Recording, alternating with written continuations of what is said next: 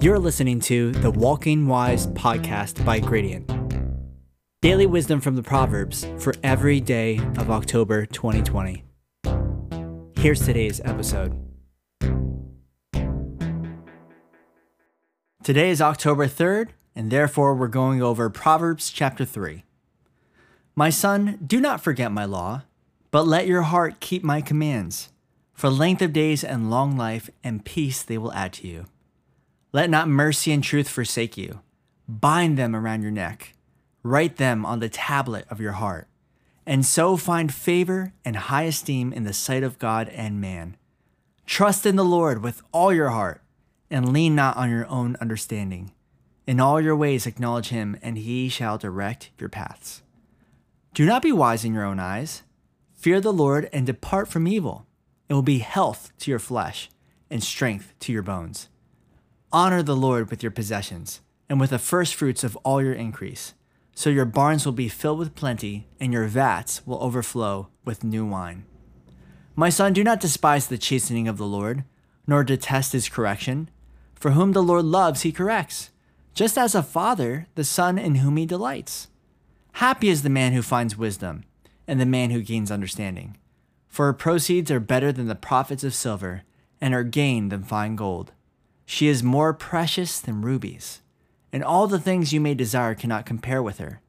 Length of days is in her right hand, and in her left hand riches and honor.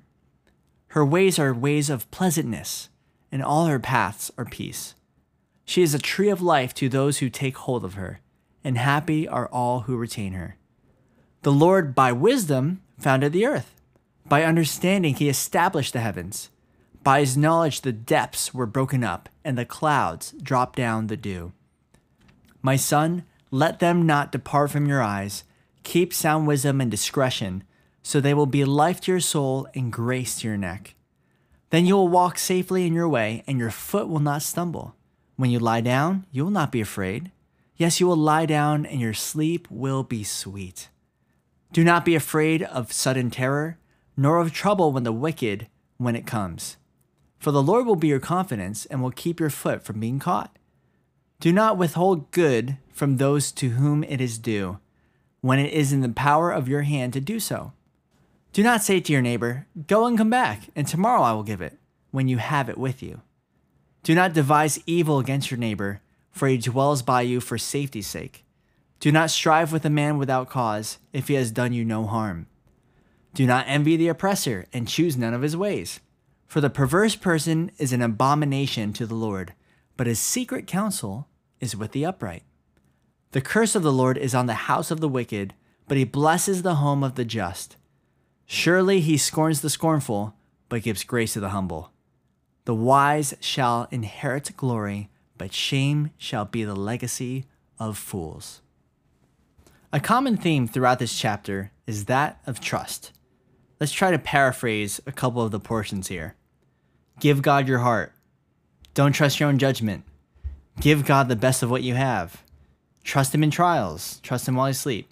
So you get the idea. Now, when you trust someone, you are essentially putting yourself at risk. Maybe an example of low risk would be telling someone your name or giving out your email. You're not really worried that someone is going to stalk you. Well, I mean, maybe, but for the most part, you're pretty confident no one's going to stalk you. Maybe more of a medium risk would be giving out your phone number or giving your address. And then high risk situations would be something like giving keys to your apartment or sharing your passwords. But then even after that, there are some things that we don't share with just anyone. We only share it with people that we believe we can trust. So our biggest failures, our little known secrets, access to our bank accounts or keys to our apartments. And maybe you don't have anybody in your life that you feel is really worthy of that trust. But here in Proverbs chapter 3, it calls for us to trust in the Lord with all your heart and lean not on your own understanding. In all your ways acknowledge him, and he shall direct your paths. So trust in God, not just for some things, but with everything. And with the most important thing, which is your heart. Now, your heart, by the way, is the core command center of decision making. It's the thing that takes your feelings and knowledge and utilizes it to move forward in a particular direction. For example, You may feel like sleeping in at 6 a.m., especially if you're up all night, and you know in your mind that if you don't wake up when the alarm goes off, that you won't have time to exercise. But it's your heart that actually propels you off the bed and into your running shoes. So our hearts are the engine for our actions and the home for our free agency, our free will. So when we believe on Jesus, we ask him to fulfill his promise in Ezekiel chapter 36, verse 26 through 27, where God says, I will give you a new heart and put a new spirit within you. I will take the heart of stone out of your flesh and give you a heart of flesh. I will put my spirit within you and cause you to walk in my statutes, and you will keep my judgments and do them. To give God your heart is to follow him. It's to wrap up our will in his will, to not depend on our own way of thinking. And when we surrender all to God, here's what that means. We honor the Lord with our possessions. We give to God. We tithe to God. And the result of that is, as the verse says, your barns will be filled with plenty and your vats will overflow with new wine. As we give to God, he takes care of us. Don't wait until you have enough, right, to give God out of what you have. Don't lean on your own understanding. Don't be pragmatic. God loves a cheerful giver. He loves the one who says, it's all yours anyway, God, so here it goes. Not only do we honor with our possessions, but we also do not detest his correction. So as the verse says, for whom the Lord loves, he corrects, just as a father the son in whom he delights. When I sense God is closing doors or bringing sin to the surface in my life, I know it's not because he wants to shame me or embarrass me. It's precisely because he loves me. Just like when a father fervently grabs his daughter's hand to dodge a speeding car rolling down the street. It's a sign of God's grace when we are caught in our sin. It keeps us from going any farther in it. We may not understand all of it now, but that's okay. We don't have to understand everything to trust that God is good and he knows best. If trust meant having perfect understanding of what will transpire, none of us would be able to trust. But when we trust and see God is faithful, it brings deeper intimacy with him. In fact, faith is when we believe the unseen things that God declares about reality.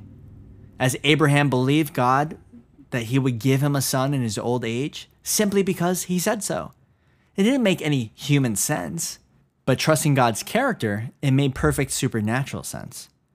So trust the Lord. Give him your all today, and he will direct your paths. Isn't that what we're all longing for anyway?